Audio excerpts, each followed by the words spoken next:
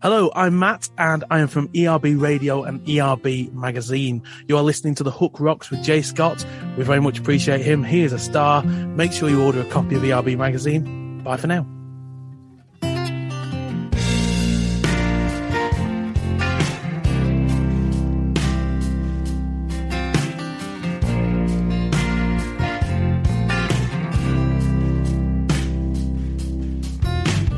Ain't no need in filling up that suitcase. Just throw in things that you're gonna use. We'll be pulling out of here at daybreak, and we ain't got nothing to lose.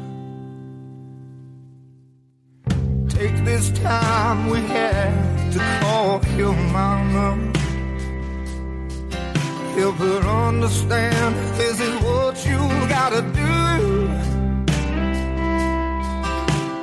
This old town can break you and it's gonna. And we ain't got nothing to lose. Let's fly like we know where we're going. Close our eyes like we don't have to choose. With you by my side, we'll get there. Just know that we ain't got nothing to lose. We ain't got nothing to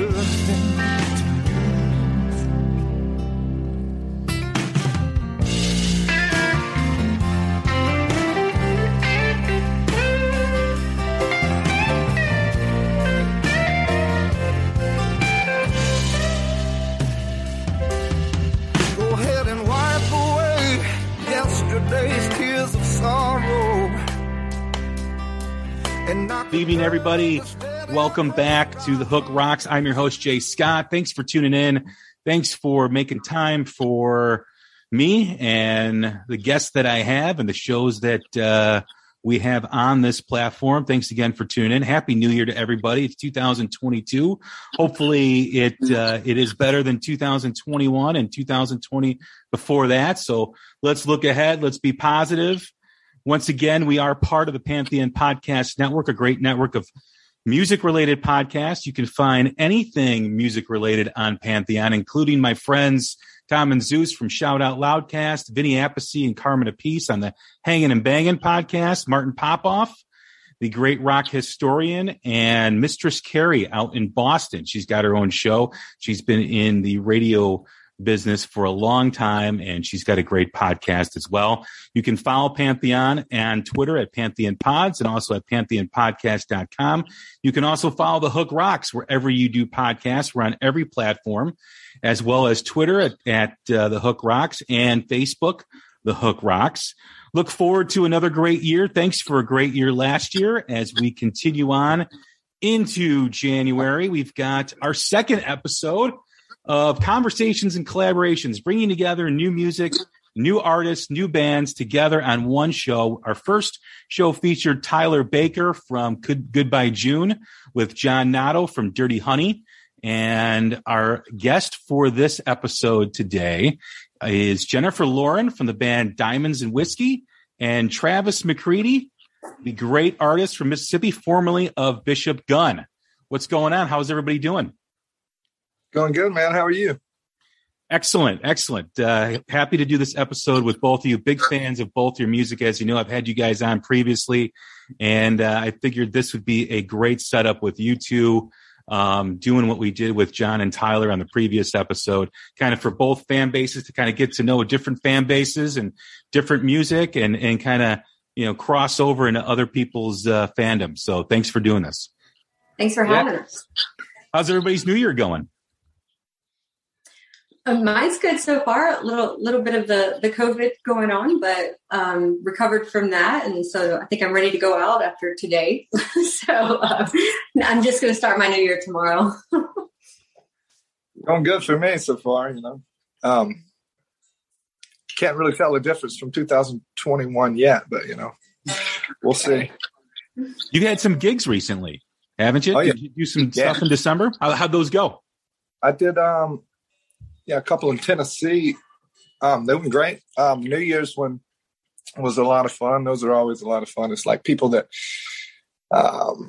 they just go a little harder on that night. It's always a night where people that aren't usually out as much as others, so you get like new folks and get to meet new people and play for new people. And you see them again maybe like the next year when they come back out and get really, really hammered all over again. What was it like for you having a band on these shows? I know you've been doing a lot of acoustic shows and solo stuff, but since Bishop Gunn disbanded, this was kind of the first shows that you did with some other musicians. It's been, maybe less than 10 shows, but I have had some other musicians here and there. I've been playing with two guys from Huntsville since I guess August, and mostly the bass player, because the guitar player he had some other gigs he was committed to, but he was finishing up to free up to play with. He's going to play with me more often, and so I played a lot with just me, the bass player, and a drummer in the last since August. And my drummer, Jody Stallone, he's been with me about half the shows I've played since May 2020. So we would two-piece it. I would do it by myself. It was just kind of a weird thing about everything was open, closed. You couldn't really. I didn't really try to lead or insinuate you could lead a band or anyone through the last couple of years, with it not really being in anybody's hands. So, yes, we just did what we could and I had a good time. And now I have 3 musicians playing behind me as of now. And I call them just the entity of the musicians with me, the band behind me, the Tramp. So it's Travis McCready and the Tramp, plural. Singular. Sorry. There you go. How about you, Jen? I know you finished up 2021 with the single "Walk Hard." It got a really good response. What was your year end like, and what's going to be going on in the new year for you? Well, 2021 was pretty big for us. Our tour went through finally after COVID. So we ping-ponged across the country all summer. I think every weekend we were in different states. It was crazy. I counted, I was on like 47 different flights over the summer. It was nuts. But yeah, it was an incredible year for us, and we grew leaps and bounds. But yeah, Walk Hard is still going strong. We're getting ready to release the video for it. And then we're releasing One Shot Betty, which is the next single off the record. And then it looks like maybe the end of February, we're going to release the whole record, Blonde Ambition, which I've worked really hard on this past year. I'm really proud of it. And then March, we leave for tour. We leave for Florida and then come back to the Carolinas and then head to North Dakota for 10 dates with David Lee Murphy. And, our summer's already pretty booked up. I'm excited opening for Travis Tritt, Wade Jennings. Actually, there's a long list of big acts we're opening for, but I can't release that yet. So, but I'm really excited. It's 2022. If everything goes right, it's going to be huge for us. So this year is starting out, looking up. Anyway, but it's been looking up for us. I try to find the silver lining in everything, even the whole COVID thing. And COVID allowed me to stop touring and do a record, which was great, and do it cheaper because everybody was looking for work at the time. So I try to find the good in everything, so we're ready to really launch that this year and play a bunch of gigs and get on the road. How about in terms of the album? One of the common themes that I've talked about with a lot of artists, new bands, is how long they've sat on something, right? Because they were waiting for the right time to release it. It was, if they couldn't, some people felt that they couldn't tour behind it. They didn't want to put it out there. Others felt that, hey, if they're, putting something out in front of their fans, they can, get that in front of people. What was your thought process, and how long has this album been ready to go? Well, it actually, we released the first single last spring, Backcountry Voodoo. and then Walk Hard in the fall. And I had planned to release 3 to 4 singles before the entire full length record. But because our tour was so crazy this summer, I just could not focus on the promotion of new singles coming out. And we still had Heartbreak Queen. That's my first record that's been doing amazing. And Hero, in fact, is one of our most streamed songs ever and has been streaming like nuts lately. So I was still touring off the, Heartbreak Queen album. And everybody, I feel like people loved it when I put it out. But now that our fan base is so much bigger, everyone's learning about that record right now still. So I didn't really want to sit on this album per se, but I've spent a lot of time and money and had amazing Grammy-winning players come in and all these people that have been involved in this record. Eddie Z produced it in Charlotte. He's amazing. Kirk Kelsey, who's, he did a Creed record. He is the front of house mixer for Keith Urban. He's mixing my record right now. He's finishing the last 2 songs. And so I'm in the final stages of it, but I have taken 1.5 years to do this album and put so much into it because I wanted it to be absolutely incredible. So, and now that it's almost done, I'm just going to throw it out there because I'm so ready for that. Yeah. And you, Travis, last time we spoke, you have your solo stuff ready to go. I know you put out the Bishop Gunn album. Was it August? Yeah. So that was a kind of a conglomeration of junction there.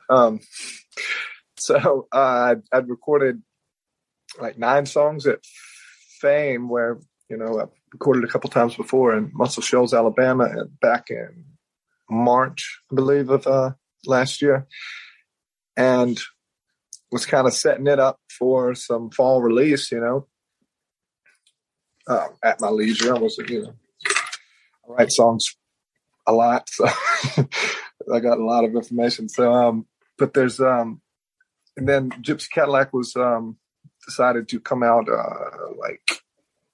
we'd made that record in November 2019, and it was scheduled to come out in the spring, of course. And then, so the next summer it was able to come out. And so I didn't want to rush and just throw too many, just too much information out there. So I kind of was thinking, all right, well, now I have a little bit of space here and I need to evaluate it, and about that time I got up with the guys and the bass player and the guitar player from Huntsville that's been playing with me. And so then I kind of went to, kind of back into the, a little bit of the creative space to where I'm like, all right, well, some of these, maybe I have some EP material, and then what I'm planning to record here in the spring with these musicians I'm playing with. So that's where I'm at, and I'm gonna see if there's like maybe an album with a couple different locations and a couple different feels. You know what I mean? Or possibly split it off into bits. It's kind of hard to especially just being solely independent. It's not hard to read. You just pretty much just want to release some music, whether singles, whether EPs. I don't know if an album's really right now for me. Like kind of reintroducing myself, as Travis McCready and not, Bishop Gunn. How would you describe your sound, Travis? Like, I haven't listened to your stuff, but now I'm going to go and listen to it. But like, how would you describe your original music? Songs I write, and I have a kind of a wide liking of or different music, a wide scale. So it's a bit genreless, but due to my, I'm from South Mississippi, and I grew up listening to gangster rap and country music, about south of 10 years old. That's kind of the top 40 radio station, and then the 90s country on another, small town. So, and then, really started to mind the rock and roll thing and everything. So yeah, it's kind of like rock and soul. It's like a soul music kind of vocals with an edge, I suppose. It would be the quickest way. That's cool. I like that. I like it when people can't exactly describe something like, I can't just say, oh, my music's country or my music's rock, because it's not. It's, I mean, I've got everything from ragtime to, to a rap and to country to straight up rock and roll on my record, because I don't write in one genre. And people ask me, and I can't really describe it. It's just like, I call it swamp rock because I don't really know what to call it. But that's really cool, though. I look forward to hearing it. Well, it's like, I guess it would be a natural trajectory of, through the evolution of things, especially now with Socrates, Marcani Corso. He's something. Anyway, being that all the information in one room, as of now, in the last 20 years, with YouTube and Facebook, social media and all, the amount of cohesion, the amount of like cultural just melting pot that the world's kind of been, you're kind of a product of what you've been exposed to, writing kind of even subconsciously or intuitively, or whether you kind of embrace it and just kind of all the things that are going into your recipe just constantly, So I never really thought about it quite like that until now. But but what you're trying to explain, what I'm trying to explain, is just it's just our surroundings with high speed information and just like connection and right. A, B, C, D, E, F, G, and 12 semitones. It's like, and a couple things to write songs about. Really, I love you, I hate you, I'm struggling, it's a good day.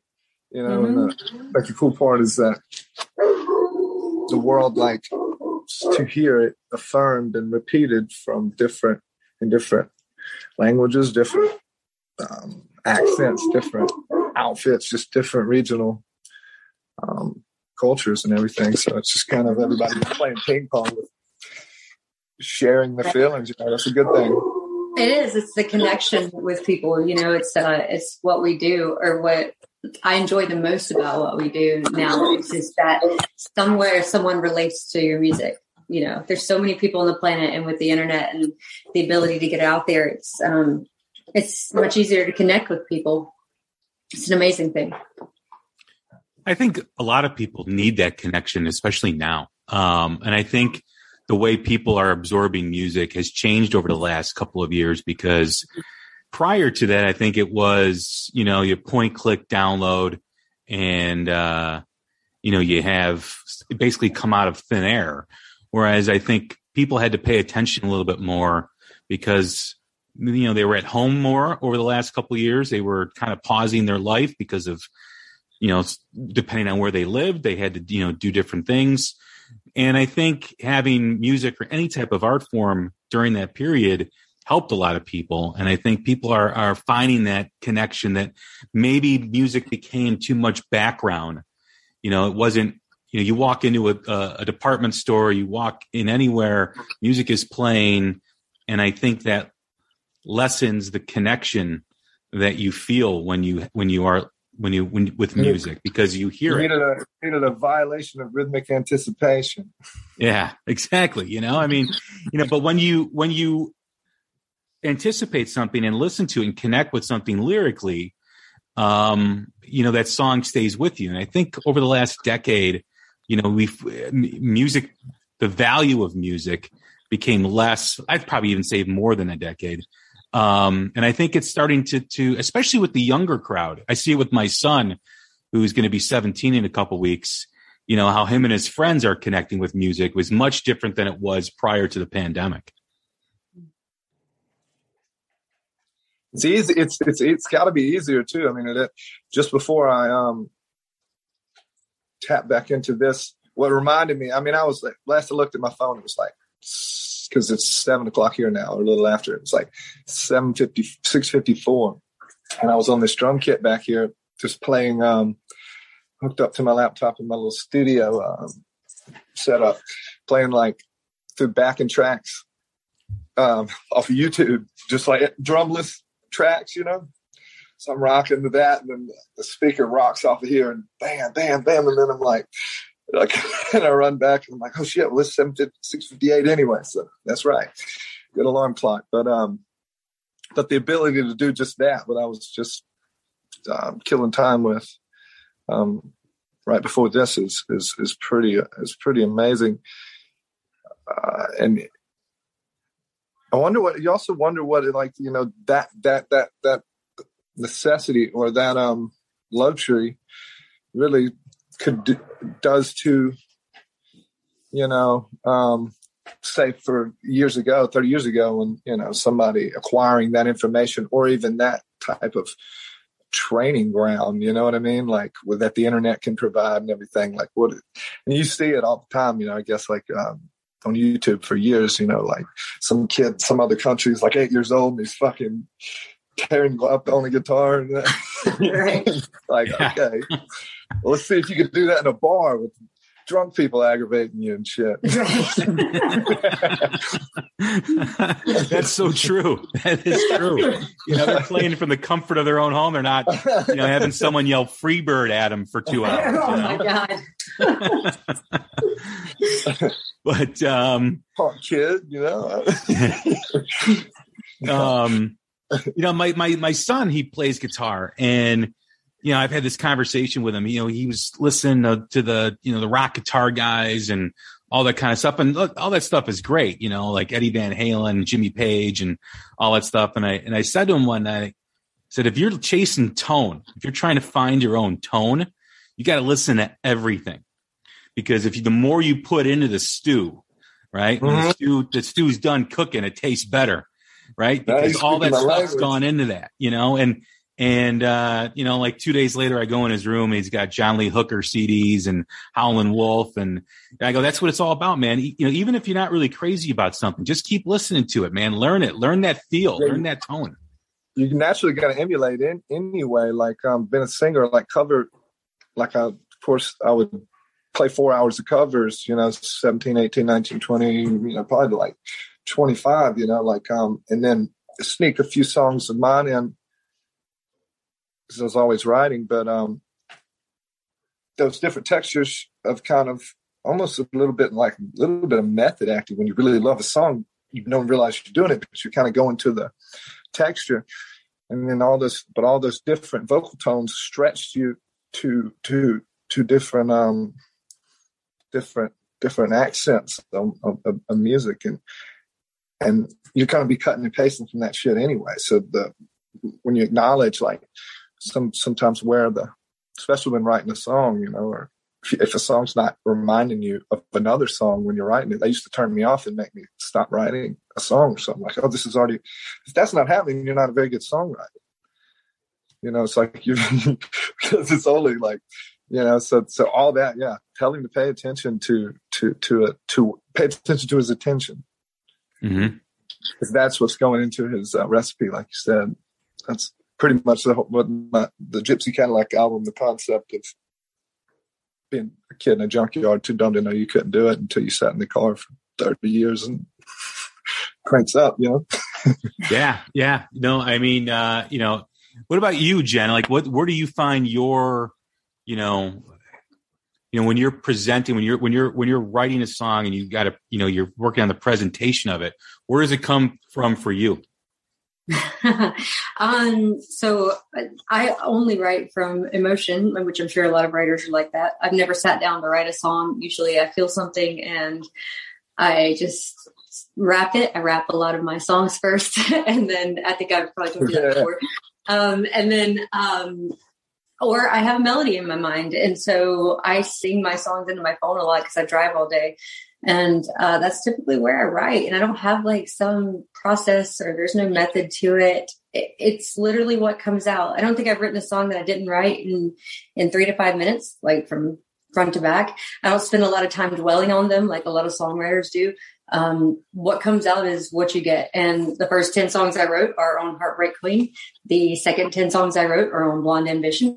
And I've already written the next ones for album number 3. And so they're all stories, and they all tell stories from my life and things that have happened, or stories about people in my life. And so they all just come from emotion. I don't know. I don't really have a process. I think they were all written differently. Context, action, and result. Huh? Said context, action, and result. Beginning, a middle, and an end. Mm-hmm. Yep. I don't know. I'm kind of weird, I guess, with writing. It's I've never written a love song either. That's something I'm not good at. So, which I've been pretty unlucky in that it seems in my life. So I don't know a lot about it, but I've written a lot of angry shit. Okay, but everybody's like, "You're so sweet." I'm like, "Yeah, not on the inside. There's a lot of evil." Well, it's therapy, right? Like I mean, that's what writing is for an artist. It's therapy, right? I mean, you get all that angst, get all that anger and emotion out. Like that's a country uncomfortable. Alanis Morissette, huh? Yeah. Mm-hmm. That would be. Oh yeah, Jagged Little Pill is one of my favorite albums all the time. Yeah. Yeah. The writing on that. God, how old is that album? 25 years old. Around there. I don't want to talk about it. Yeah, but it's still. I mean, the lyrics still resonate, though. I mean, of course, when you tap into something like that, man, that never goes away. I mean, that stays forever. Mm-hmm. When we cover, Alanis Morissette, or oh my gosh, even like we cover Cher sometimes just to do something different. I do a lot of different covers. We don't play a lot of covers in our show, but when we do, it's always something odd. But that people connect to that stuff like crazy. It still blows my mind. These older songs, but they're classics for a reason. I know I do, and now I see young people, teenagers even. Singing along with songs from our childhood. And I think that's absolutely wonderful. It's like less words. Sometimes it was less words. Sometimes more words because you get repetitive nowadays, but at the same time, less words, like these little, I call it that, like there was something about the simple country wit. She got the gold mine, I got the shafts. Like, yes, ain't no more. Like those. And then then you can dress it up and detail it all through the verses. Like, damn, they just dropped these. These it's little. Perfect. That's what people simplify the world. So simple. What I mean? Yeah. How do you both, when you write music, how do you stay connected with a song that you wrote 3 years ago, 2 years ago? Because obviously there was that connection at that moment when you wrote it, but you evolve over time.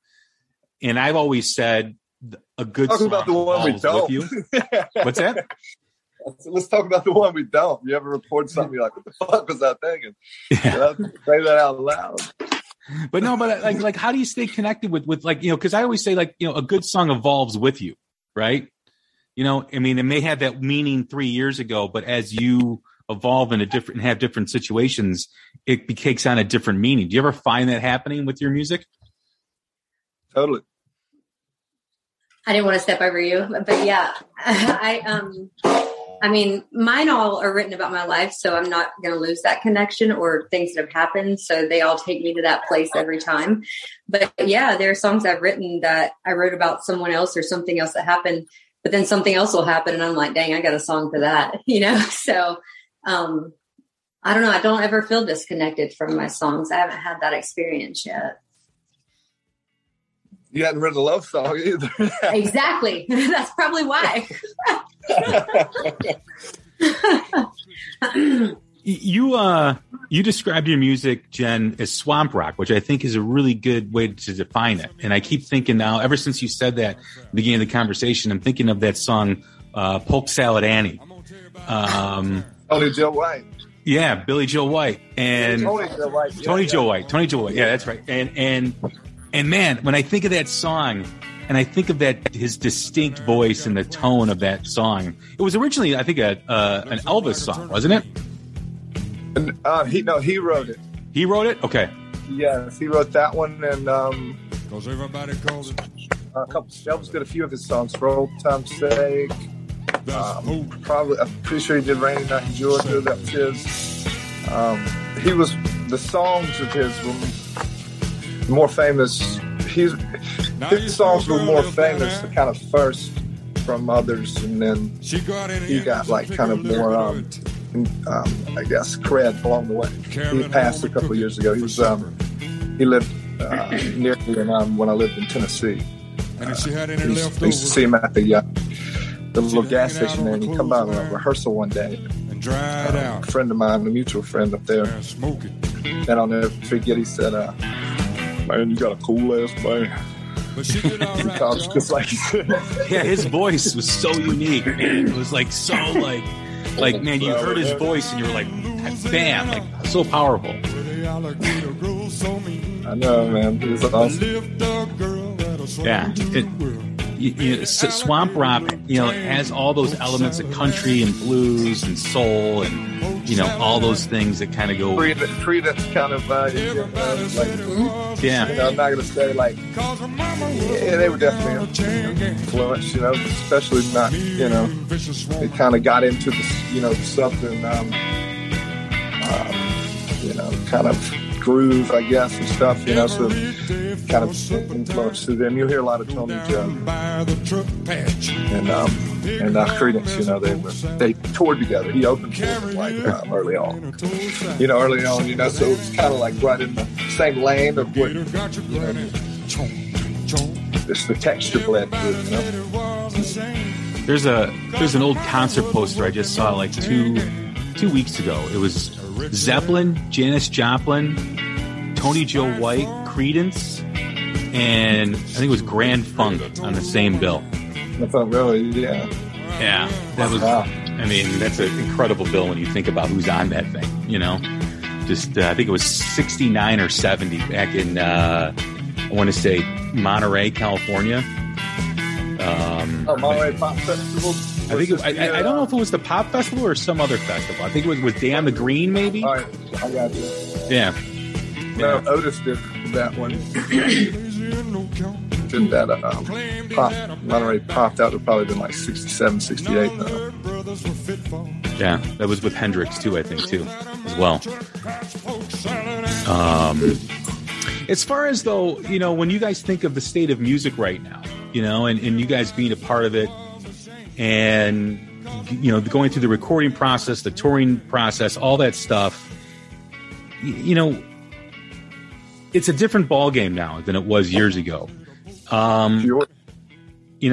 How do you maintain, because you're getting pulled in different directions, you got a tour to make money, how do you maintain that, that flow? Like you said, Jen, you write when you feel something. When you're getting pulled in different directions, does that make it more difficult to do that? When it's not an option, like, for one, and when you wouldn't allow it to be an option for two. Yeah, and then so on and so forth from there. Yeah, I don't know. It's kind of difficult to answer for me. I mean, I feel like I don't ever sleep and I run in 20 billion different directions, but nothing ever stops me from writing. When something hits me, it just happens, And I think when music's in your soul and you couldn't escape it if you wanted to, you don't really have much of a choice. But it's hard managing everything when you think about social media. For example, I'm up 2, 3, 4 in the morning, responding to everybody, liking posts. Between Facebook, Instagram, Twitter, TikTok, it's like, I feel like I'm losing my mind, but I really put a lot of effort into that stuff and it's starting to really work for us. But there's a lot that goes into this business now. It's not just going and playing gigs and showing up for radio interviews or recording music. With social media, it's a whole other animal and you're not making any money at that. None of that stuff really pays at this level of band, so it's just a lot of dedication and I don't know. I think you just do it somehow. You make time for those things. Or if you're like me, you just get mad and write a song. It just comes out of you. It's got to be, when you want to become a musician, become an artist and start writing music and performing, the last thing you guys are probably thinking is, man, I got to sit on a computer and I got to connect with fans too as well. That's not really part of school for that, man. What's that? I said I'd have stayed in school for that. Yeah, exactly. But when you're doing it, it's like this unexpected. I don't want to use the word burden because I don't think it's a burden, but it's like an unexpected part of the business that you have to really pay attention to. And people, members of bands, artists, they're not social media gurus, so it's like you want to just write your music and perform your music. and you spend a lot of time, I call it chasing, right? You're chasing fans because that's how you grow your fan base now is you connect with people on the internet, you develop relationships with people, and that all factors into the music when the music comes out. But that's got to be, I mean, you got to do that every day. I mean, that's got to be something that, you know, at some point, I don't know how honest you guys want to be, or you're kind of like, man, this is not what I signed up for. I just want to play music. You know what I mean? It's exhausting. There was a point at Christmas because I've hired people to do that before or tried to. And then I realized that wasn't going to work, that I genuinely had to connect with people and share my stories in my life or they weren't going to want to listen, you know? And because at the end of the day, someone out there is going to like your music. You know, there's so many people on the planet now. You can build a fan base, but it's not really the music. They have to fall in love with you at the end of the day for the super fan that you're looking for, right? It takes so much time and effort. I can't tell you how many times a day I'm on social media responding. I work 2 jobs and I'm a mom. And so at night, you know, I didn't go to bed till 4:30 this morning because I was putting together a video for social media and responding to people across the country that were still awake, or in Australia, in the UK. And it's just constant response to fans, you know, and it's like, and they're all like, thank you so much. I can't believe you responded to my message. But I know that by doing that stuff, I'm building this long-term connection to people. But there was a time at Christmas when I just said bye after a week. I was like, I spend 24 hours a day all year long giving everything I have to everybody. I got to take a break for a moment. Yeah. And I looked at our numbers, you know, because I keep track of insights on all of our social media and music, and they went down for that week. I mean, it was like everybody just stopped paying attention.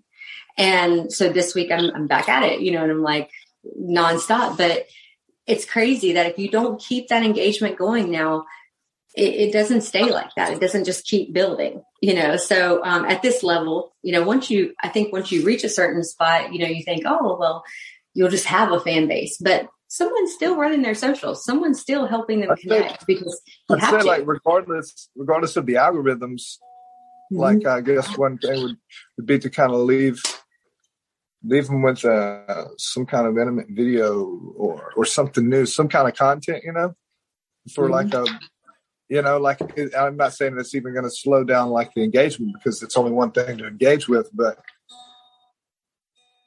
yeah, like you could also allows it to manifest and like maybe even savor the flavor of that, you know, particular, could be, I'm saying that could be a good thing. Like, and then just the amount of the algorithms, the stats, you know, that you're talking about would be, yeah. It would just be for less information. It doesn't mean that some of the information is any less savored. I guess I'm just thinking out loud. Like, no, I know what you're saying though, and you know it's crazy. From that week that I kind of stepped back, I didn't post for 6 days, which is a long time because I'm always on our stories, and you know I have a band. I post about all of them. You know I keep people engaged.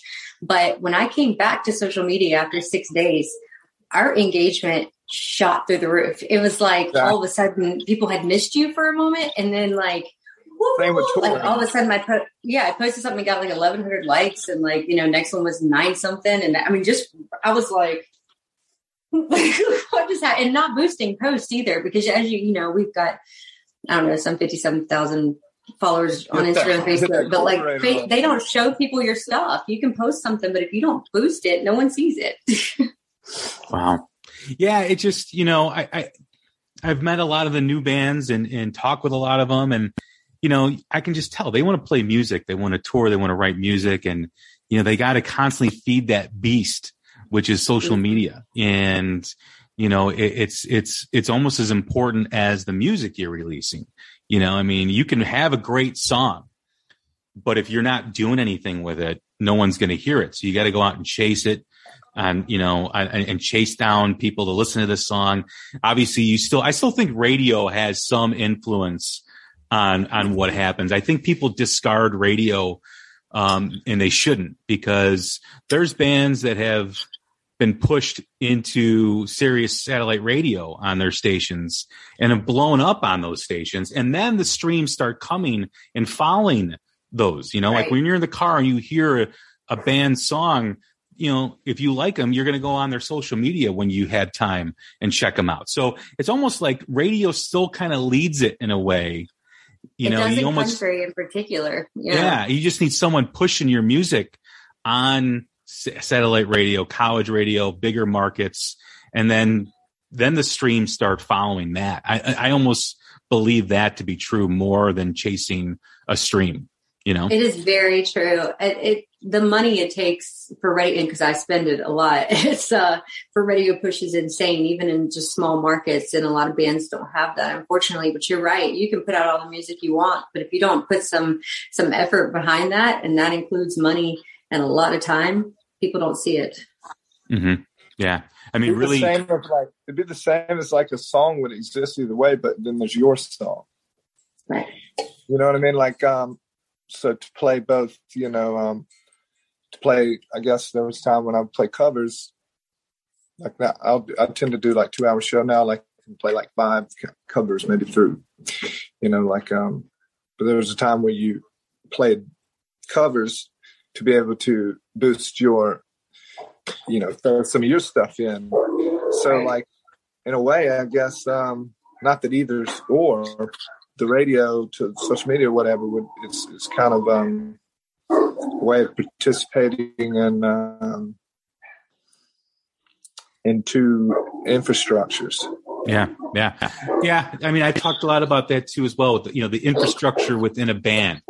The infrastructure that an artist has. I mean, it's so important because you've got to have one person doing the social media. You've got to have one person, handling management requests or PR requests or whatever it is, because one person can't do it all. And it can be tough, and it's almost like the drummer becomes this person and on the back end, and the bass player is this person on the back end, and it can really be difficult to manage that, especially a new band you're trying to get noticed. I always talk too about radio is the currency, right? You want the currency with radio, and then the payoff is the streams. And of course you want to be touring. I mean, Jen, the last time you and I spoke, April, I think it was maybe 2020. You had mentioned that you were playing everywhere. You were driving everywhere to do a gig, to get, even if you captured 5 fans at that show, it was something that was important to you guys as a band to do that, to go and play in front of whoever you could play with. Is that still your attitude towards things, that you're still your mantra of just play anywhere in front of anyone? Well, we had been across the country, I think 4 times at that point. And yeah, we played for free our first year. I front my band, but I also founded my band. So I pay my players no matter where we play. If we play for free, which we have, I pay them anyway. They're great people. My band's freaking amazing. And they will walk through hell with me. And I'm very grateful for that. But yeah, like we don't do it so much like that anymore now that we are getting booked for big gigs. But we show up. I mean, we're going to North Dakota Fest. I mean, I think it pays $500, and that doesn't even pay 2 of my players. So we're going to go anyway. It's 28 hours one way. And, we show up. Now though, we haven't ever really played bars, because I'm old. And I set my sights higher, and I was like, you know what? No, we're going to come out playing festivals, even if I have to play for free. And that's what we did. But yeah, we still show up at everything. I go to every music conference I can go to. I showcase everywhere I can go to. I'll pay to play. If I think people big enough are going to be there, I'm going to pay to play. Like if you'll let me come show you what we do, that's what I'm going to do. So yeah, I still have that mentality. It's just on a bigger scale now. We only do now big fairs, big festivals. And the fan base that we're playing for is typically bigger. Opening slots are huge for us. So any major I can open for, we're going to show up. I don't care if we're getting paid or not. I'm going to work my day job hard and take care of my band. Like that's kind of my philosophy, because I know we're getting there. It's, it's working for us. So I see a lot of musicians worry about the gig money every week. And I get that. If you're a full-time musician, that's how you make money. That's hard. But that's just not my philosophy. I'm like, no, we're going to show up and play no matter what, I'm going to find a way. So yeah, I guess it is. It's just on a bigger scale now. Mm-hmm. Cause I know you guys are playing, I saw Wisconsin, I saw Colorado, Mm-hmm. I saw, you guys are pretty much tracking everywhere to open doors for yourselves or whatever, And and we are getting like paid a good bit to play most of the time, way more than I ever expected. But the way, I showcased us, it cost me $11,000 in showcases to get us there. So there's a lot behind the scenes that we do. And I probably shouldn't tell all this stuff, but I put a lot of effort into getting us in front of bigger people. But yeah, we were Colorado, Wyoming, North Dakota, Wisconsin. I mean, I was in Chicago, and Tennessee, all the way down to Florida. We were just in Texas. I was in 10 states in 5 days a few weeks ago. So like, where are you from? North Carolina. North Carolina. Okay. Mm-hmm. Yeah. So I do. I mean, we've only been a band 3.5 years, and this is our second album I'm putting out. But just to give you an idea, I spent $97,000 this summer on tour. That's how much it cost me to get my band around the country. And that's after we got paid for gigs. But I was so determined to do it because we signed those contracts, in 2019 before COVID. And when it all rescheduled, they were not in a line anymore. So one day I'd be here and the next day I'd be in Kansas. Then I'd be in, North Dakota, then Texas, then Colorado. So I'm spending all this money getting my band there, but I promised people I would. So I worked my job so hard, I about killed myself. But now everybody's booking us back and paying us double. So like it worked out. It just was like, figuring it all out. So I don't know. I just keep pushing it one way or the other. I don't know. I don't really know what I'm doing some days. I just am doing it. I don't know. It probably doesn't make sense. And that's probably very honest, but it's the truth. When you talk about the amount of money that you spent, and we talked about streams and, putting money into social media, do you feel that is, if you're going to spend your money, that is the way to do it, is to get on a tour or go play places and spend your money building a fan base when people see you live, instead of trying to, trace or track down followers on social media? Do you think that is more impactful for you as a band? I think that one without the other is pretty futile. I think you have to do both. I just do. Like I've done one, I tried one, and then I've tried just the other. And either way, they do okay. But when you do them together, that's where it comes in. So I spend a lot of money on social media. I spend a lot of money putting us on the road, because when people see us live, they don't forget it. And you know that. People go see a show. We talked about this before. They don't go to listen to a show. I can pop somebody's CD in all day long, but I want to see a show. So when I remember a show, I saw a band called Rain Wolf not long ago. I don't know if you've heard of them. Yeah. Freaking amazing. I'm going to tell you, they opened for bigger bands. Yes. They're great. Don't get me wrong. Love them. I went to see them. Rain Wolf blew my mind. And our show is very interactive. I mean, we put on a dang show, okay? And this band, I will never forget. That's the kind of show I want to put on, because I'm telling you, that's what builds your fan base. People message me all the time. They're like, best band I've ever seen, best band I've ever seen. And I'm like, us? Yeah, but that's because I gave them everything I had on stage. Fiddle players on the ground, guitars jumping around. We're just like crazy people. I don't care if you like it or not, but you won't forget it. And I find that that's the way you build a fan base. People remember you when you really put on a show. So we put a lot of effort into that and social media. It's exhausting, like I said. So yeah, when I think of like bands that I've seen over the last couple of years, the Struts comes to mind. They're absolutely fantastic live. I mean, they put on that show, that's just electrifying. They're the Luke Spiller, the lead singer, is just. Good. It's just we did the cruise together, and then opened for them and the Tribendo in Paris, La Tribendo in Paris. Yeah, they're all good guys. Man. Great show. You guys played France with them? Yeah. Awesome. Oh, that's amazing.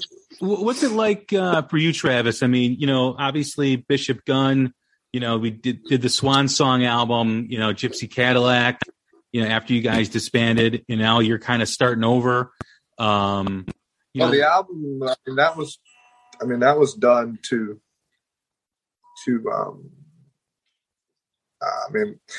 that was done to go further, but yeah. That's hence the delay, like on the release. But go ahead. Yeah, no, I was just saying, with your new music, because you've sent me a couple demos, and when you're writing now with yourself and you're creating, and you have that sense of a beginning now, right? This is like a new beginning for you. What are the different elements and ways that you're maybe see things differently now that you're on your own versus being in Bishop? Not a lot on the writing process, besides because we never really wrote as a band, but would more or less say the architecture, the framing, and then the we would the siding, the trim, let's say, just speaking of building something, the paint, the roof, you know what I mean? It was just different ingredients, but the foundation, the frame and all, I would either write, I'd write with, there was about two people I would write with a lot or often when I was living in Tennessee. It's probably a co-write on probably two or three co-writes at least on each album, and then the EP being all prior writing. There's a lot of prior writing to all that. Some of the songs of Gypsy Cadillac and Natchez, I've written 17, 18, 20 years old, And then I like to say that the difference between sometimes a country song and a rock song is your fuzz pedal. and the drummer's intensity, Right. So I would write the Natch, a lot of the stuff on the Natchez album, and then stuff that was prior, I would kind of reinvent along in the kind of gear I was writing in at that time. So which was, I would write on acoustic guitar, it's on the couch, or something, and then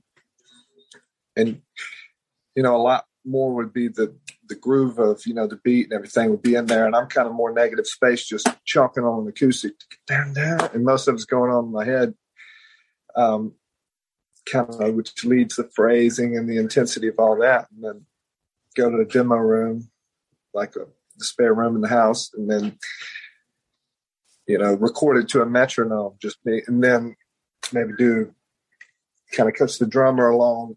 This is the intensity, because you're doing it over an acoustic guitar, but I'm going to, or first I do it say the acoustic and then sing it, kind of with a little bit of, with an intensity that's more than the acoustic, kind of leads the drummer to the momentum, and that's always going to get more as I go stacking bass in here, guitar, and then all of a sudden, then I go sing it back to a full band, and then all of a sudden we have a template for rehearsal or something, and it's show up to rehearsal. It's yeah, this one's one I wrote the other day, and we've been stacking these tracks in here to just kind of paint the picture, and then let's get on here, and then on the stage in our little rehearsal space, and bring it to life, kind of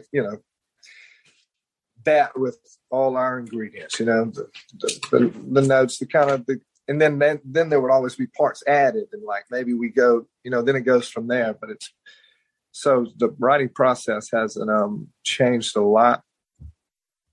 It just changed, the people playing around you changes the trail of the song, and then that's the hope, but having picked, the type of people that you're playing with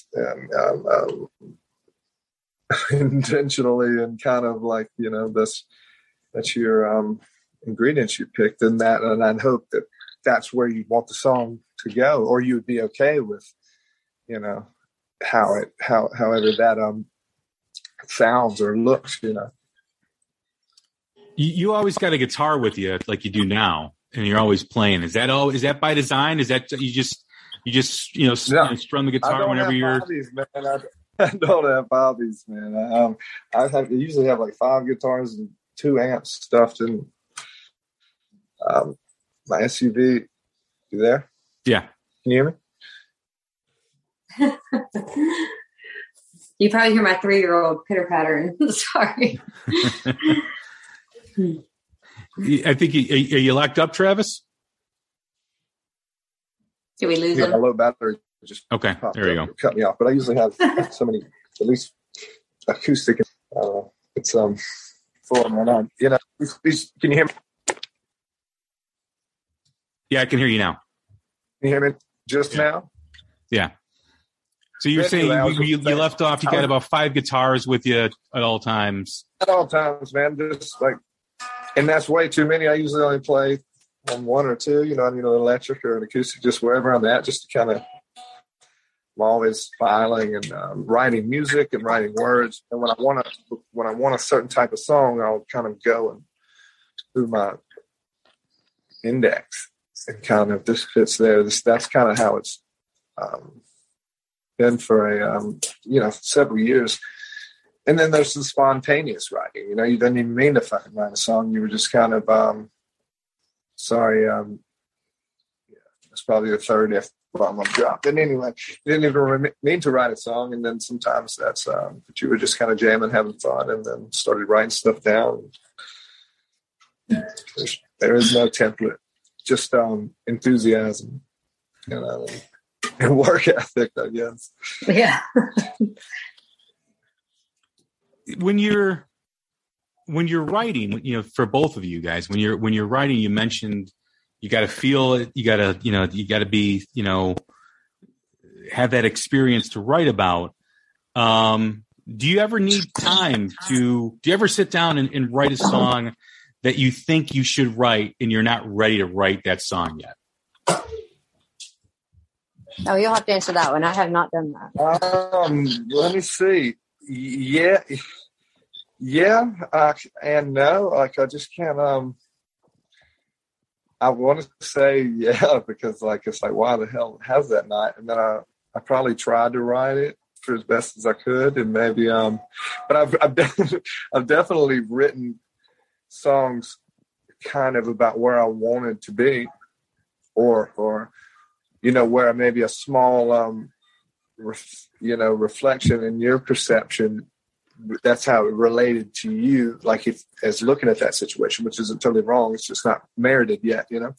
Like song Wheels, I'd written, it's on the Natchez album, and it's about, you know, the traveling, touring and stuff, you know. And when I wrote that shit, you know, I mean, I was traveling, but you know, it wasn't like it ended up like, you know, it's like, well, oh, this is what I was writing that song about, you know. You know, the few that, you know, just going back and forth here and a long ride in the car here and there, you know, that wasn't traveling. As far as, you know, having a song to write, you know, when you do begin that process, are you the type of writer that doesn't stop until you write that song, or do you stop and put it down for a bit and maybe, you know, come back to it? Thus far, I pretty much write that song right then. I haven't written, I can't think of anything that I started and put down and came back to. Like, it just poured out of me. Every single song has been that way. And they're all different. I mean, if you probably listen to some of our music, I mean, there'll be a ballad, and then there'll be a flat out rock song. And then, you know, this new record has bluegrass on it, and I don't know. I just write. And yeah, no, I haven't put a song down and came back to it. I think the reason is if I've started writing something and I didn't finish it right then, in my mind, it sucked. So I was like, yeah, that wasn't a good idea. And then I never go back to it. Really? Yep. And I've never, every song that I've finished, which usually happen in 3 to 5 minutes, has been recorded or is being recorded. So, you know, ended up being what I thought were good songs, or what my producer thought were good songs anyway, or people seem to dig it, but I'm sure I'll... Can you hear me? Huh? Am I back? There you are. Yeah, you're there. Yeah. Do you ever pick up songs that you're kind of like almost chapters that, because some maybe you're not there yet for that song, like he was initially asking? And then pick it up, and it's almost like a staged, like stages, like written in kind of chapters. Like you might finish you might pick one. If you're not doing that, then don't count it off. Don't write it off. And oh no, because it's like update. It's like maturing. Like you're maturing your marinating. The cool thing with like maturity, and then the simplicity like that you were thinking from prior, mixed with the wisdom that's kind of written over like years and years. Because I mean, if you wrote a verse and you started on it, then you can always pull that up, or maybe you just wrote a verse that pertains to a different song, and that's the favorite part you had of that song that you kind of skipped out on. But you're like, oh shit, I've done that 1,000 times. Because you're writing conceptually. Like I'll find, like sometimes when it comes to make an album, like it's just they're already in order, like kind of like it's or close, because that's you were in like, and even for over years, but it's still like just maybe it swoops over to a category that you nailed the first time, principally, or whatever, and you just, and that mindset was right, but it's, yeah. Well, I don't think I ever stopped writing a song, or I never started a song that didn't. No, I get it. There's one I can think of that I started humming in my car and I didn't finish. That was one, but everything else that I've written, and I have not been a songwriter for long, so I'll tell you that. Like I didn't, and I'm old. I'm not gonna say how old I am, but I started late in life writing, and so I didn't even know I could really write. I was classically trained to sing opera. I wanted to be on Broadway. I didn't want, I'm a mezzo-soprano. I'd never imagined I'd be singing country or rock and roll, and so this developed later in life for me. And now, like I said, Diamonds and Whiskey is only 3.5, 4 years old. So it's just kind of a new thing, and I don't really know what I'm doing. And instead of trying to put like a process to it, I think I don't know, just throwing it out there. I mean, not really, but I am. Like, I feel like everything I've written, again, I just write it and finish it. You know what they call that, right? Okay. What? You know what they call that, right? They call that art. Oh, yeah. There you go. Yeah. Well, then that's what I do. I do art. I'll say music's like musical frequencies sometimes are like a good loop, a good foreplay for the message. Mm-hmm.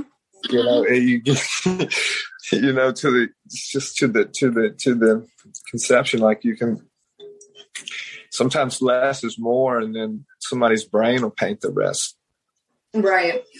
Well, like I said, every song that I have, all of Heartbreak Queen, they're all true stories. They're all just from moments in my life, my past.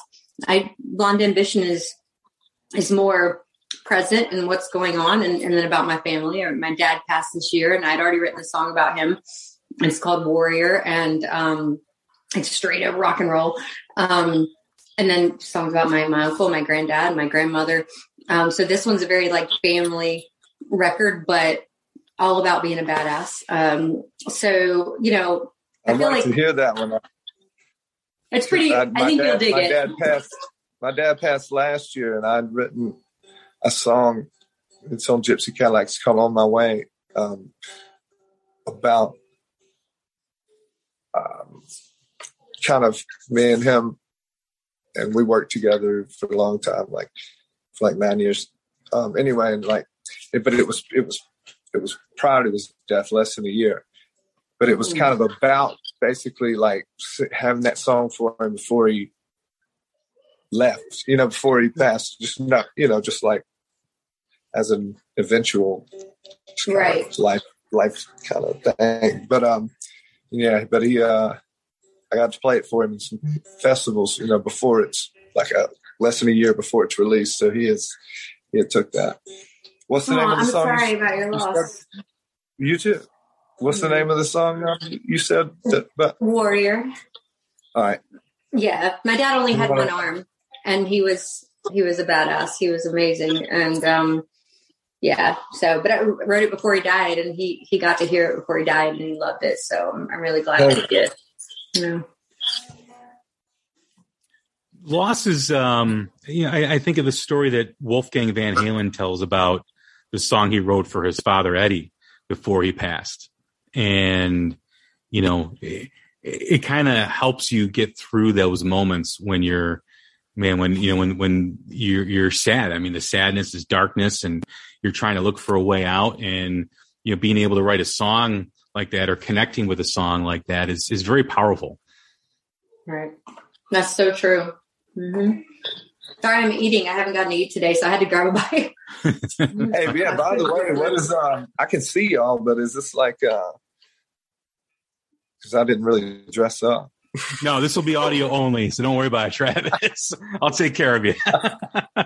I'm in yoga pants. There's enough swag in this room laying around me. I can probably. Yeah. No, so this will be audio only. But I do like the Soundgarden shirt, so kudos to you on that. Nice. As far as as you guys move forward, I mean, Diamonds and Whiskey has the new album out. Travis, you're still like creating what you're going to release and have that out this year, hopefully. How do you guys feel about what the direction you guys are in right now? Well, I felt pretty good until the way you just described it. Man, I was joking. Man, I don't know. Like I said, I don't have hobbies. I don't sit still very well. We're put here to work. Even the ants know that, and it's just like, and I've known my lane for a long time. So, I mean, I not feel swing a hammer, to not fit still, to not go back to the shop, basically. Yeah, we talked about that in our last conversation about your job before you became a musician. I was a musician the whole time. It was just, I'd play. That was at night. Well, you were a musician, but then you became a working musician. You didn't need to do that job anymore. Yeah, exactly. Sometimes that would, when it was both, sometimes that would get you out. Sometimes that would create some rifts in the shop. Like it's like, your working buddies are out there. This is like 17, 18, 19, playing in these bars and stuff. We're working like 10, 12-hour days. And you see your boss there, he's all happy, but hung over the next morning. So, so who the hell you think you are?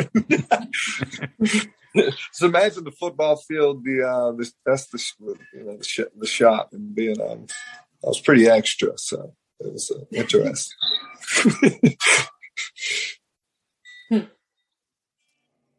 But as far as, where you guys are both headed, what excites you about what's coming? I'm excited that we're going to be in a bus this year. It's like every little milestone that we get to is makes me feel like we're doing something right. Yeah, I'm excited to play bigger gigs, opening for Travis Tritt, and a lot of big names, like I said. So I don't know. I'm excited to release this music and see how it does, because I feel like the production on this new record is insane. The first record was really raw. I mean, you listen to Heartbreak Queen. That was just me and my two bandmates at the time. And this record is extremely, I don't want to say overproduced, but it's incredible. It's a lot going into it. So I'm excited to see the difference and how that's going to do versus what's going on now.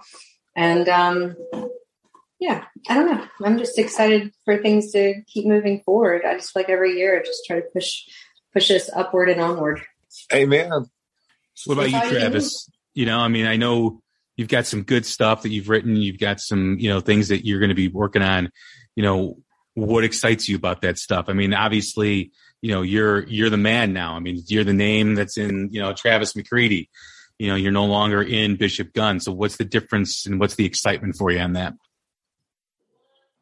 Well, it's the same because I like having people play, and I have some guys playing with me, and that's what I love. I prefer to. That hits a important spot, in making me, I guess, making me need to be, as good as you can. It's just like any, just the camaraderie, the leadership aspect, all that pushes you and turns some switches, that otherwise wouldn't if it was just. It's even like if I have there's just my name and then there's Travis McCready and the Tramp. But it's, I don't know, it still has to kind of always be the same family atmosphere. It's just, yeah. Is that important for both of you to have that comfort of having that family atmosphere? Because you guys do spend, a lot of time with each other. You're recording music, you're playing music with each other, you're playing in different states on tour. There has to be that element of comfort. And, if you have that family atmosphere, it probably makes your creative process a lot easier too. When you're not stressed out. The betrayal. Yeah. Definitely the betrayal, because you're, you don't want to be in a shit marriage and you're going to church every Sunday. You know what I mean? Just like being in a band is a marriage. Like you know what I mean? Like everything's that would be, and it doesn't even have to be a riff there. But if it's not genuine, is what I'm saying. So that comparison goes a couple ways. To where when the only time you and this guy have a moment's when you walk over and kind of hit a lick together and look at each other and look, you know what I mean? Like you see the just kind of, not over rehearsed, but just they don't hang out. Right. And that's all right if that's your thing, but I don't know. I like the again the team kind of like almost all for one for all kind of. It's just a little more purpose when it's there's some personal agency involved. Yep, I completely agree. Is that does that come? Do you know that? Do you feel that when you first start playing with other musicians, or does that take time? Well, it takes time to merit a certain feeling, but then there's an initial feeling that I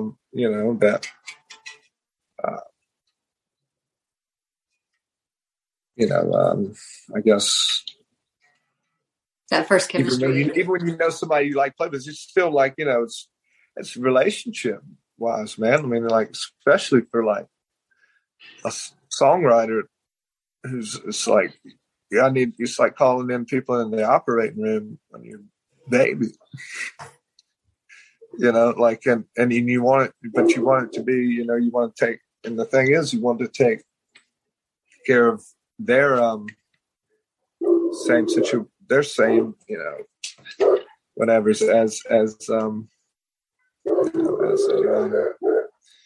just solid, trustworthy person, So it's a lot of elements to that, man. For me, especially just I grew up with lots of brothers and sisters and just kind of big family stuff, and it just it's best. Yeah, they become your family for sure on the road, and you want to get along with them. Not just get along with them, but feel close to them. There's also that element too. You hear of stories of bands from rock and roll lore of not getting along and needing that tension to create. I guess there's two trains of thought on that is, you want to embrace that, or two, you don't want to embrace it. Shop very long. What's that? They hadn't worked in a shop very long. Yeah. You see those guys 12 hours a day, 7 days a week for months at a time sometimes. And, Well, I just think of that the Beatles documentary that's out now, and that tension that existed between all them, there's that argument that says, without that tension, they would never have been who they were, and I guess, in some ways that people are right, but the other ways is, would they have been able to do that without that tension? It's an interesting question. Right. I think as musicians, we're passionate in general and emotional creatures. Typically, I'm the least emotional person in my band, and they would tell you that. But Brandon, my guitarist, who I consider, my backbone, basically, we're like an old married couple. And I tell everyone in my band this: there are going to be days when we don't like each other. You can't spend that much time with somebody and not at some point get annoyed with something that they do. It's just virtually impossible. But being grown up enough to understand that is the important thing. But playing with people that you genuinely love at their core, you know what I mean? Like, you can look past a lot if you love that person and their heart and what they stand for. And I think at the end of the day, that's what it is with my band. Like, there's 6 of us. I love every single one of them, the person that they are, because they're amazing people. Now, they may have quirky things, or we may get at each other sometimes, because that's going to happen. But at the end of the day, we love each other. There's nobody else I want to play with, and I think that's how it works for us. And Brandon and I, some days we want to murder each other, and then 2 hours later, we're back to, what are you doing tomorrow? You coming over? It's just like one of those things. And he's been with me forever. It's a marriage. That's the way I see all of my relationships. My fiddle player, Emily, she's a girl, and most girls don't get along in bands, but we're polar opposites. Peace is a myth, man. It's not human nature. Now, what is possible is healthy discourse in order, which is a cycled maintenance that, you'll conflict whether you create it or the other. That'll happen at a family reunion. This is like if you stay there long enough, right? This is your home, and this is your home base. You know what I mean? This is the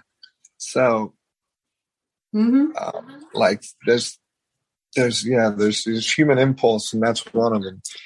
And it's just like it's subconscious. Like that's why it's best to just stay busy and keep the conflicts right, and keep the conflicts. It minimalizes that when you stay busy. Productive and on the same side, that placeholder can be managed a little better, than some people tend to do, and that's literally relationships, I guess, one-on-one. Is it important for you both to know where the middle ground is with the musicians that you're playing with? Like, how far off you both can get, but where to find that middle ground? Is that important? That compromise,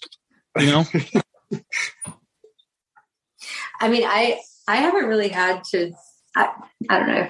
I'm telling you guys way too much, but I call it managing personalities as a band leader. So like after I figured out what each of my bandmates likes and what they want out of this experience, and if I can help facilitate that, that's my way of, first of all, making sure they're happy and healthy in the band, and then helping them reach their goal, whatever that may be in the band. And I try to look at it much deeper probably than a lot of lead singers or leaders in bands do, but I spend a lot of time putting their happiness before my own, so that our relationship can be fostered and be stronger over time. And I think that's really, helping my band be close knit and tight, but we haven't had any confrontation really, or I call it emotional maturity. I just think that my band's freaking solid. They're just like very low key, even kill, but passionate about music. Yeah. Travis, for you, with the music that you write, it's very soulful. It's got elements of country, rock, and blues and R&B and rap. Sometimes with the way you're delivering lyrics. When you mentioned this a little bit before about how when you're writing, you're playing on that acoustic guitar, how that kind of stuff kind of is led by how you're writing. But do you ever hear it first before you're playing it? Do you ever is it something that totally. Is it something that you're hearing that you need to hear and totally, then you're playing it? Yeah. But the way you would hear it would still be a vision of a texture you'd already heard in a way. So just start at the acoustic guitar or just hum, and sing a cappella. But yeah. I mean, it's several channels of Pro Tools going on in my head at all times for sure. It's interesting. Yeah.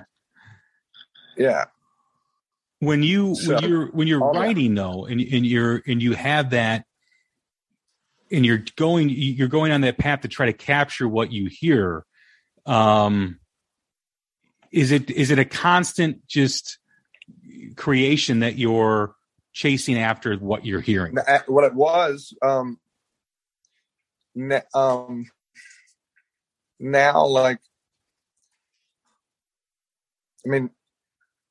not that I don't continue to grow and find other aspects and other of that just go into my formula of writing or anything. It's just kind of an open book, but my template, it becomes automatic. You know what I mean? Not that everybody will like all your songs, but it's it gets where you're not going to write a bad song. It's just it wouldn't be. It could be a shit song and be crafty as hell, I guess. But I mean, it's just somebody's not their cup of tea or whatever. But I mean, you kind of know, you get in your style and your own groove and your after you do it for so long, and it's just, I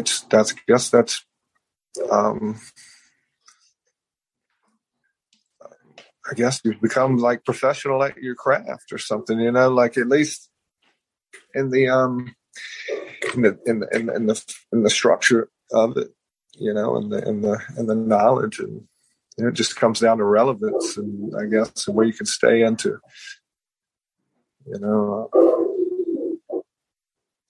Right. Being understood, It's poetry, to me.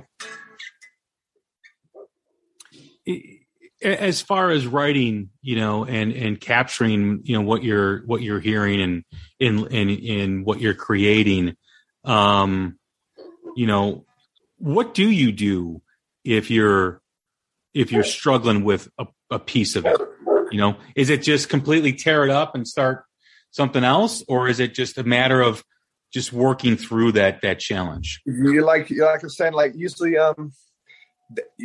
it would be that's not the song I'm wanting right now, and I'm repeating myself or something like that would throw a stick in my spokes, rather than it just not being good or is what I'm trying to say, to where it's, you're okay, I feel like I'm repeating myself, and I don't need that's not really going anywhere. There's really no I've told this story too many times, and you have to tell the same story over and over. And there's only so many things to at least there's aspects of it that are the same. So there's a pattern to that too as well. So it's more like the subject matter, the texture of the song. Do I need another slow song? But the lyrics, if it was profound enough to you, or you thought could be to someone else, then then hopefully you'll write it down or not forget it, and then you can throw that into, as I was saying to her earlier, you could throw that into another song, like in kind of like a, just a song that happened over years, Interesting, yeah. I've taken whole, like, out of completely other songs, I've taken whole verses and ditched the rest of the song, but it's still over there in a scrap, and there's some verses in it that, because you're gonna, so rather than repeat yourself, like I'm saying, like you might have said it in a different way in another song that fits it better now, and it doesn't, and it could, because language is an agreement of what a sound represents. Education is language of intellects, synonymous words when, said certain way, take a shortcut to the pertaining category, basically. So you can, so it's basically, so having the options and like this mental thesaurus of your own stuff,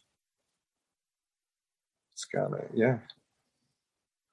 I think what's really good too about the new wave of rock music, the new wave of music that is out, is I don't ever get that someone is trying to write a hit like years ago. Like you knew, like, when someone was trying to write that song to get on radio. Now I think everybody comes from a very organic, authentic place in their songwriting, where no one's chasing that top 40 hit, because what is top 40 these days? What is popular these days, right? I mean, it's so fragmented with how people listen to music that I think music now is much more authentic than, when I was growing up in the 80s and you had, Headbangers Ball on MTV and you had everybody trying to tease their hair, high up and do this and do that, and trying to get on the radio, where I think now it's coming from more of a natural place.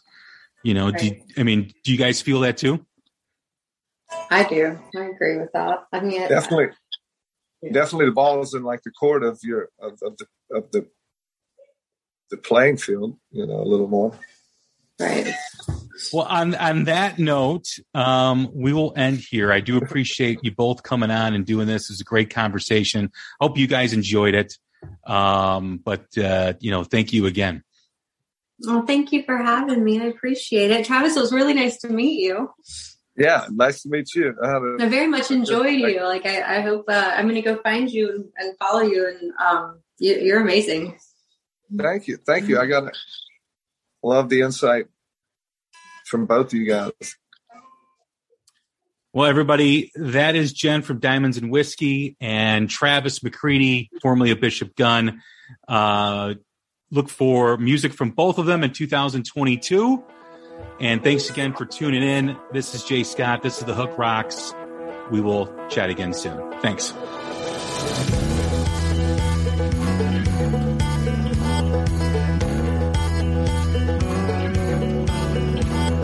She took what was mine on a long hot summer day.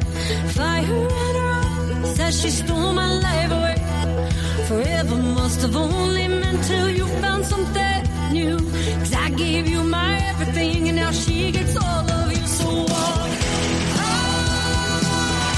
on down that line.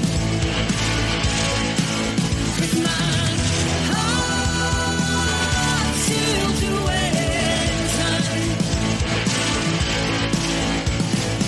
It's no fault of yours, but you'll have to dearly pay. Thought I had it all, but a lies got in the way. You pick up the pieces, try to find them while you can. There ain't no way in hell that I could ever trust a man. So walk on down that line. 'Cause my heart's sealed to end time.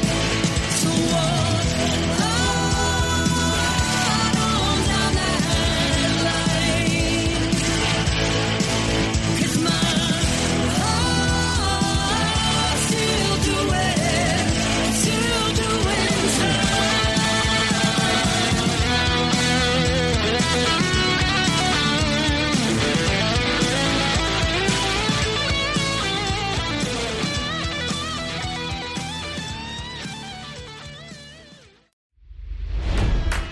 It's NFL draft season, and that means it's time to start thinking about fantasy football. FantasyPoints.com features industry-leading experts and prognosticators using proprietary hand-charted data to help you score more fantasy points. FantasyPoints.com is the place to go for whatever kind of fantasy football you play. Whether you play fantasy football, daily fantasy sports, or do a little bit of everything, Fantasy Points has the meticulously researched content to guide you to victory.